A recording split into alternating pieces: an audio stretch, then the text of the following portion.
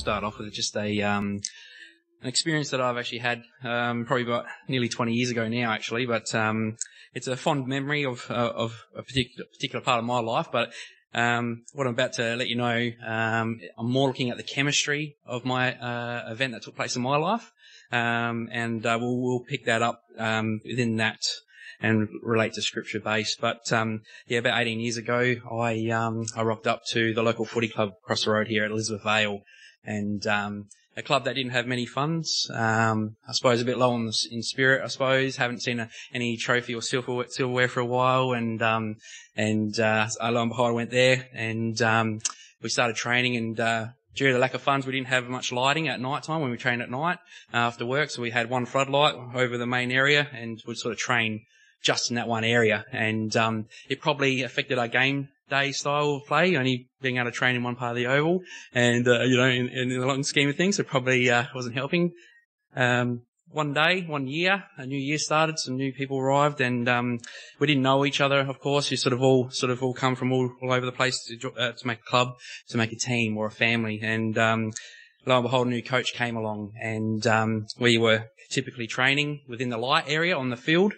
And I seen him march over to us and said, "Right, I want you lads, boys, come here now." And we all sort of lined up, 2 bags full, sir, and new coach got impressed, and he said, "No more training in the light." And we were like, "Okay, what's going on here?" He goes, "I want you to use the full oval, and I want you to train as if it was a normal daytime event type thing, in the dark as well as the light, not just using the light only." Had us bazzled and had us a bit, I suppose, frustrated for some of us. Anyway, we'd get into our positions for training, and then he would say, "Now there's one particular thing I need you to do now, and this is the most important thing, and this is what I want to point out tonight. For every man that goes to take to take the ball in possession, the one that's behind him to say, 'I've got your back,' and to be there for him, no matter what." And you'd hear sort of in the night, you see the ball coming towards you. And it's sort of got this light, when you got light and dark and the ball's going through, and you're, "Oh, where'd it go?"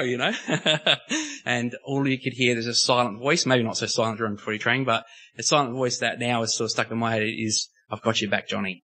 And what I would probably say tonight, put your name in that reference. Got your name, Deb. Got your name, you know what I mean? And got your back. And it gave a confidence to us. Not only did we become a family or a team, we got to know each other's names because of it. We got to learn each other, and we had each other's back no matter what. And it was to and fro. I'll do the same for the next guy in front of me. Without going into further detail, I suppose, but we'd end up going on very successful that year, and would actually end up taking the league. And it was against all odds. Nobody would have picked us, but we ended up winning the premiership that year. So that came with some success. But the most important thing is the chemistry I want to pick out tonight. And chemistry is a very important thing. And if you can turn to 1 Samuel, please, chapter 13. There's some characteristics of people in the Bible I want to pick up now, and sort of join this chemistry within that. And I think we'll pick up first on a particular gentleman named Saul, King Saul at the time, in 1 Samuel 13 verse 5. I want to look at how he goes about his business in these particular verses, how that, I suppose in this case, he forgot that somebody had his back, and that being God, the God of Israel at the time. And this scripture sets the scene for the following scriptures I want to read into, but we'll read 1 Samuel 13 verse 5. And it reads here, and it says, "The Philistines, they gathered themselves together to fight Israel. 30,000 chariots and 6,000 horsemen, and people as a sand which is on the sea shoreline in multitude." So the Philistine army, as the opposition to Israel at the time, had gathered themselves, and they're quite up and about. They're quite angry. There had been quite a few attacks or wars going on between King Saul and the Philistines at the time, and he'd managed to razz their feathers a bit. And they'd come back tenfold or more, as the scripture says, more than the sand on the seashore in the multitude. I'm trying to say that quick. So you can imagine this imposing army just building with force. It reads on, "And they came up and they pitched in Mishmash, eastward from Beth Aven." Now, Mishmash, for those, you got Jerusalem in Israel. Mishmash was so many, I'm not sure how many kilometres exactly, but it was north north of Jerusalem there. And you had this big Philistine army pitching up, all setting at bay within the land of Israel. So they're on the turf of Israel. So on, I suppose, King Saul's turf at the time. We read on verse 6. When the men of Israel saw that they were in strait, so they knew they were there, for the people were distressed. Then the people did hide themselves in caves and in thickets and in rocks and in high places and in pits. And some of the Hebrews went over to Jordan to the land of Gad and Gilead.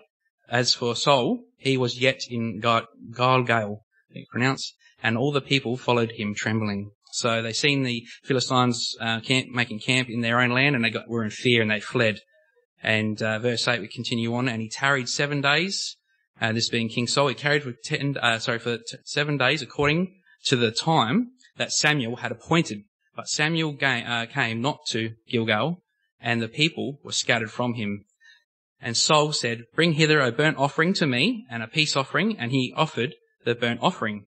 And it came to pass that as soon as he had made the end of the offering, the burnt offering, behold, Samuel came. And Samuel went out to meet him, he might salute him. So King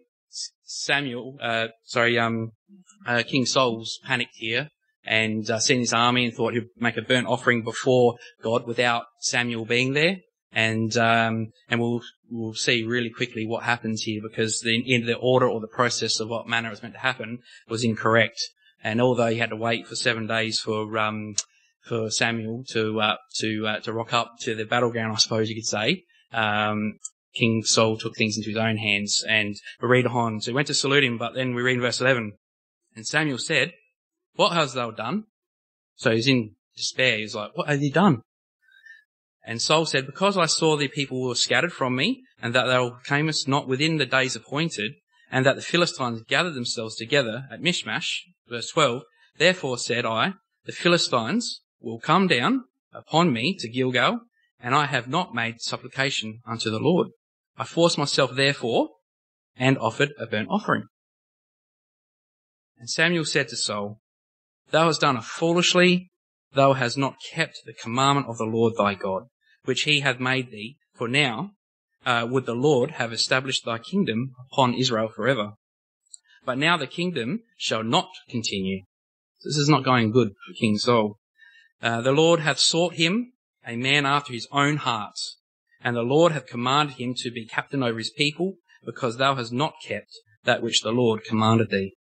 We'll continue reading just here, verse 15. "And Samuel arose and gat him up from Gilgal unto, I think it's pronounced Gibeah of Benjamin. And Saul numbered the people that were present with him, about 600 men. So he had about 600 men to his own army after the fled of the rest of the people over the River Jordan, into the caves, into the thickets, and all different places. They ran and hid because they were scared, because they're no longer being guided by God. Or they've forgotten that they're being guided by God. They've taken fear into their own hands and they've ran and hid. And there was yet but 600 men left to take on this, 3,000 plus soldiers, or more, even more actually, with the Philistines just in Michmash, just north. Verse 16, it says, "And Saul and Jonathan his son, and the people that were present with them, abode in Gibeah of Benjamin, but the Philistines encamped in Michmash. And the spoilers came out of the camp of the Philistines in 3 companies. One company turned unto the way that leadeth to, I think it's Ophrah, not Oprah, okay, unto the land of Sheol." Verse 18, "And another company turned away to Beth-horon, and another company turned to the way of the border that looketh to the valley of Zebulun, towards the wilderness. Now there was no smith." Now when it says smith, it's regards to a blacksmith, so a tool maker or a weaponry service. So there was no smith found throughout the land of Israel. For the Philistines said, "Lest the Hebrews make them swords or spears." So in other words, the Philistines had captured all the resources. So not only did they have an intimidating army upon them, they had also the resources of the blacksmith resources. So they're making tools, sharpening spears, etc. Where the Israelites had nothing. Verse 20 says, "But all the Israelites went down to the Philistines to sharpen every man his share and his coulter and his axe and his mattock." So they even had to go to the Philistines or find a blacksmith that was under the influence of a Philistine to still sharpen even their own weapon. So they're not in a good spot. Verse 21, nearly finished reading this part here. Yeah, they had, it says 21. Yet they had a file for the mattocks, and for the coulters, and the forks, and for the axes, and to sharpen their goads. So it came to pass in the day of battle that there was neither sword nor spear found in the hand of any of the people that were with Saul and Jonathan. But with Saul and with Jonathan, his own was there found. So the only people in this whole Israeli army that had some weaponry sharpened enough to battle was only King Saul and Jonathan, his son himself. It says, verse 23, and the garrison of the Philistines went out to the passage of Michmash. So here we have this setting of Jerusalem in Israel here, and we've got Michmash just north, all right, and you've got this in-between part here. So we're going to start talking about this in-between part in a minute, but I think you'll find the natural odds, as we can see, absolutely. Yeah, the natural odds were stacked up against King Saul, and it became, or started because of his losing vision with God. He's forgotten where God was the whole time. He didn't realize that he had his back. God had his back. Especially when Samuel appointed King Saul as king, and he came from an Israeli family. He came from a good wealth. Apparently, he was quite tall and handsome. Apparently, whatever that is. But he had everything going for him in the natural. This King Saul, but not spiritually at this time, and it ended showing in his actions. I want you just to go to chapter 14, if we can, please. So here we go. We got verse 1. Now it came to pass upon a day that Jonathan, the son of Saul, said unto the young man that bare his armour, so Jonathan with his armour bearer, come, and let us go over to the Philistines' garrison, that is on the other side. But he told not his father. So the garrison, being it's a group of troops stationed in maybe a fortress setup, and they're there very heavily to defend it. So it's not a place you sort of want to be venturing to on your own. Verse 2 there, it says, and Saul tarried, or he stayed, in the uttermost part of, I think it's pronounced Gibeah, and it's just north of Jerusalem, under a pomegranate tree, which is in Migron.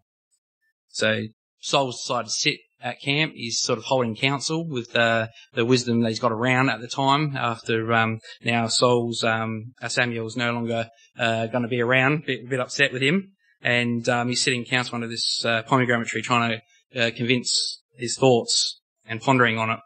And the people that were with him were about 600 men. And so it says here, and Ahijah, the son of Ahitub, Ichabod's brother, the son of Phinehas, the son of Eli, the Lord's priest, which in Shiloh, he was wearing an ephod, and the people knew not that Jonathan was gone. Now, Ahijah here was a Levite priest from Shiloh, and the purpose of an ephod was to use it during holy ceremonies, in particular ceremonies there. The high priest wore an ephod, or for the oracle rites, it says here. The ephod was used by a high priest to perform ritual duties and wore it at the command of God. So Saul has sort of brought him in because Samuel is no longer available, and he's sort of, I suppose, clutching at straws a little bit here. Verse 4, just read on, it says, and between the passages by which Jonathan sought to go over unto the Philistines, the garrison there, the fortress, there was a sharp rock on the one side, and the sharp rock on the other side. And the name of them, the name of one was Bozez, and the name of the other was Senai. So Jonathan and his armor bearer have decided to take a lead by themselves without the blessing of his father. He had picked up on his father, was no longer being guided by God, and the children of Israel were scattered, and he's taken it in his own hands with faith. And it's an amazing thing when you think about it. Like we said, in the natural, he's up against a very big army, and it's probably not going to end well for him, you'd think. But we'll read on to see what happens here. Bozez, by the way, means slippery. Slippery, like slippery slopes. So it wasn't only just a matter of just getting up out of his camp and walking across the road and going, I want to pick a fight with you type thing, or I'm going to challenge you. They had to go through all these circumstances, through slippery slopes and that. And it even says here, and on the other side where we had Senna, it meaning is thorny cliff. So not only are these cliffs just normally 45-degree angle, if you ever run up a 45-degree angle cliff, it's really tiring. These things were also sticking out everywhere. So it was a big job for Jonathan and the armor bearer to come to this fight. verse 5 says the forefront of the ones that were situ, that means faced, were faced northward over against Mishmash, where the Philistines were, and the other southward over against Gibeah. Verse 6, and Jonathan said to the young man that bare his armour, come, and let us go over unto the garrisons of the uncircumcised. Now this part here, this next part, is just a real key chemistry part. And it goes on, it may be that the Lord will work for us, for there is no restraint to the Lord to save by many or few. So he's made a point that it doesn't matter how less of us, or how many there are actually of us, God works within us, and all the people said, amen. No matter what, God is with us. And it says here in verse 7, and his armour bearer said unto him, I think this is quite interesting actually. I tried looking up the name of the armour bearer, and you can't seem to find any name of the armour bearer, but I think this is a very important thing, actually. I'll touch on that in a minute. So verse 7, I'll read that again. And his armour bearer said unto him, so he's talking to Jonathan, do all that is in thine heart. Turn thee, behold, I am with thee according to thy heart. What a statement. And that's that little calm voice, I suppose, from the night time at the footy oval when you hear, got your back, Johnny. I've got your back, Paul. Got your back, Sam or Sally. I've got your back. Whatever name it is. In the Hebrew, the actual reference means, I am with you like your heart is with you also. That's how important this was to be together, to have one's back. Won't turn to it, but in Galatians 6 verse 2 it says, bear ye one another's burdens, and so fulfill the law of Christ. So we carry each other to fulfill the law of Christ, and all the people said, amen. It's for the greater journey, for the bigger picture. Armour bearer wasn't just merely a tool carrier or a golf caddy or whatever those, I'm not sure they're called golf caddies or whatever, the ones that follow around. You sort of picture that, just an arm bearer. What do you want now, Johnny? You want a spear or a sword or a shield? And, I had that one today. It's Monday. It wasn't necessarily that. An arm bearer was somebody that also gave you eyes in the back of your head, which is very important. It gives you strength in communication, and stamina in victory, in fighting. Somebody to bounce off of, and talk to each other about things, get a bit more of an opinion on something. I've just got a saying here that, that we jokingly say sometimes you can't choose your family in the natural, just as a joke. And we say that in believing that you can probably pick your own family and friends and your associates around you. But how better really when you think about it, I think it's pointed out today from Pastor Chad, how better is it even again that God has picked out our family of Christ, and all the people said, amen. He's picked us, handpicked us all, for all of us to be together. Once again, won't turn to it for time, but in John 13, verse 34, it says, a new commandment I give unto you, that you love one another, as I have loved you, that you also love one another. By this shall all men know that you are my disciples, if you love one to another. Very, very important ingredient, and the chemistry that can give so much more. Let's be honest, I think we know most of us, if we've, not most of us, but if some of us have grown up in the 80s and 90s and used to play Mario, without Luigi, you would have never made it. Anyway, that's a side sport just to keep the nerves away. Alright, verse 8, so we'll keep reading on. Verse 8, we'll go back to the picture now here where we've got the armour bearer and Jonathan leading towards the Philistines. And it says, and reads, then said Jonathan, behold, we will pass over unto these men, and we will discover ourselves unto them. So they're going to reveal themselves unto this Philistine army. You've got to make it notice, make it actually known that we're there, not sneak in quietly. And in verse 9, if they say thus unto us, tarry until we come to you, then we will stand still in our place, and we will not go up unto them. So, in other words, they're going to ask him if they want us to come, so it says here, if they want us to come to you, then we will stand in our place, we'll wait. But in verse 10, but if they say thus, come up unto us, so you come to us, then we will go up. For the Lord have delivered them into our hand. So it's a sign from God that he will deliver them into our hand, and this shall be a sign to us.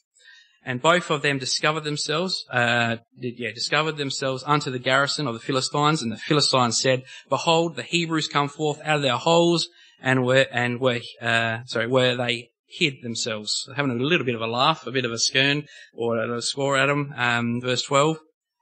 And the men of the garrison answered Jonathan and his armor bearer and said, "Come up to us, and we'll show you a thing or two." Don't add, John. All right. And Jonathan said unto his armor bearer, so once again, this bouncing off, having each other's back. He said to his armor bearer, "Come up after me, for the Lord have delivered them into the hand of Israel." Can you imagine what that armor bearer was thinking at the time? I think just the fact that the armor bearer had the same vision as what Jonathan had was actually just as important as what Jonathan had the vision of conquering them. And it just has that unity in Christ, and all people said, having the same thought pattern process. No matter what the situation we find ourselves, we want victory. We want to push for that. And whatever that means to do, sometimes we do have to give up our own person, as we've heard earlier today. We give up not necessarily our life. I mean, in this case, maybe dying, but your possessions or your thoughts or what you normally do. Now I'm following Jonathan, and I'm going to go attack the Philistines. Verse 13. And Jonathan climbed up upon his hands, upon his feet, and his armor bearer after him. And they fell before Jonathan, and his armor bearer slew after him. And that the first slaughter which Jonathan and his armor bearer made was about 20 men, within as it were a half an acre of land, or which a yoke of oxen might plough. So straight away, he's already taken out 20 men, 20 Philistines, setting fear into the camp of the Philistines through God's hand. Verse 15, and they were trembling in the hosts, in the field and among the people, the garrison and the spoilers, they also trembled, and the earth quaked. God's power was moving by his people, as we sing. So it was a very great trembling. In verse 16, and the watchmen of Saul in Gibeah of Benjamin looked, and behold, the multitude melted away, and they went on beating down one another. Then said Saul unto the people that were with him, "Number now, and see who gone from us." What's going over here? Why is there a fuss, sort of going over here? What's going on? And it says here, and when they had numbered, behold, Jonathan and his armor bearer were not there. And Saul said unto Ahijah, "Bring hither the ark of God." So we know we're talking about the ark of the covenant there. For the ark of God was set that time with the children of Israel. And it came to pass while Saul talked unto the priest, that being Ahijah, that the noise that was in the host of the Philistines went on and increased. So it was getting louder and louder and more noise. And Saul said unto the priest, "Withdraw thine hand." Now that with Saul there, remember he's sitting under a pomegranate tree and he's sort of having a bit of I suppose in some ways a woe's me moment, and not sure what to do. He's sort of crippling, and his son and his armor bearer's gone and done the work for him through the Lord's hand. "Withdraw thine hand" statement, and I just had a bit of a read of what that actually meant. "Withdraw thine hand" statement is sort of goes from here. It says from putting on the ephod. So we're talking about Ahijah, that the priest that was with him at the time, or opening the breastplate of the Urim Thummim, however you pronounce it, or the placing of the ark in the proper position to inquire before it, or from lifting up both hands in prayer for direction. Saul, by the noise heard, and concluded that the army of the Philistines was defeated, and caused to retreat in disorder, and therefore there was no need to consult the Lord. And he had no leisure for it. No time was to be lost. The advantage was taken directly, and the enemy pursued to complete the victory. It says here the Jews looked up upon this piece of profaneness, of a profaneness in Saul himself, as no doubt it was a reckon. It was a reckon in it one of the sins for which the kingdom was not prolonged. So it was actually, I suppose, in some ways, a statement that he realized that the Philistines were being dismantled. He's taken advantage of it, but still not really giving it glory to the God. Just sort of worried about the Ark of the Covenant and the priests and everybody else, trying to worry about all these other things. But sometimes when the Lord wants us to do something, it's just sometimes merely in faith. And all the people said, he just wants you just to go out in faith and not worry about sometimes the things that you think are just set before you, that might be rolling through the emotions. And I suppose I can look at it, back in the footy field, there was years we'll just go through the emotions, and then all of a sudden you realise you've got a common goal together and a chemistry, and you got each other's back. And if you've got the Lord with it, how great is that? Verse 20 there says, "And Saul and all the people that were with him assembled themselves, and they came to battle, and behold, every man sought against his fellow, and there was a great discomfiture," which is a feeling of unease or an embarrassment or an awkwardness. So they were a little bit awkward and embarrassed that they didn't go and fight at the first point. It says here in 21, "Moreover, the Hebrews that were with the Philistines before that time," so the ones that fled and actually joined the Philistines, "which went up with them into the camp from the country round about, even they also turned to be with the Israelites that were with Saul and Jonathan."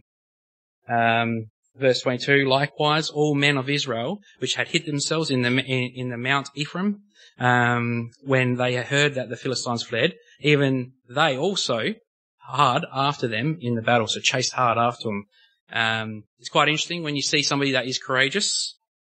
Courageous can be contagious. That's a good one, all right? Don't worry. I know it's a bad thing to say contagious in this day in the world, but this is actually a good one, like a smile, and courage.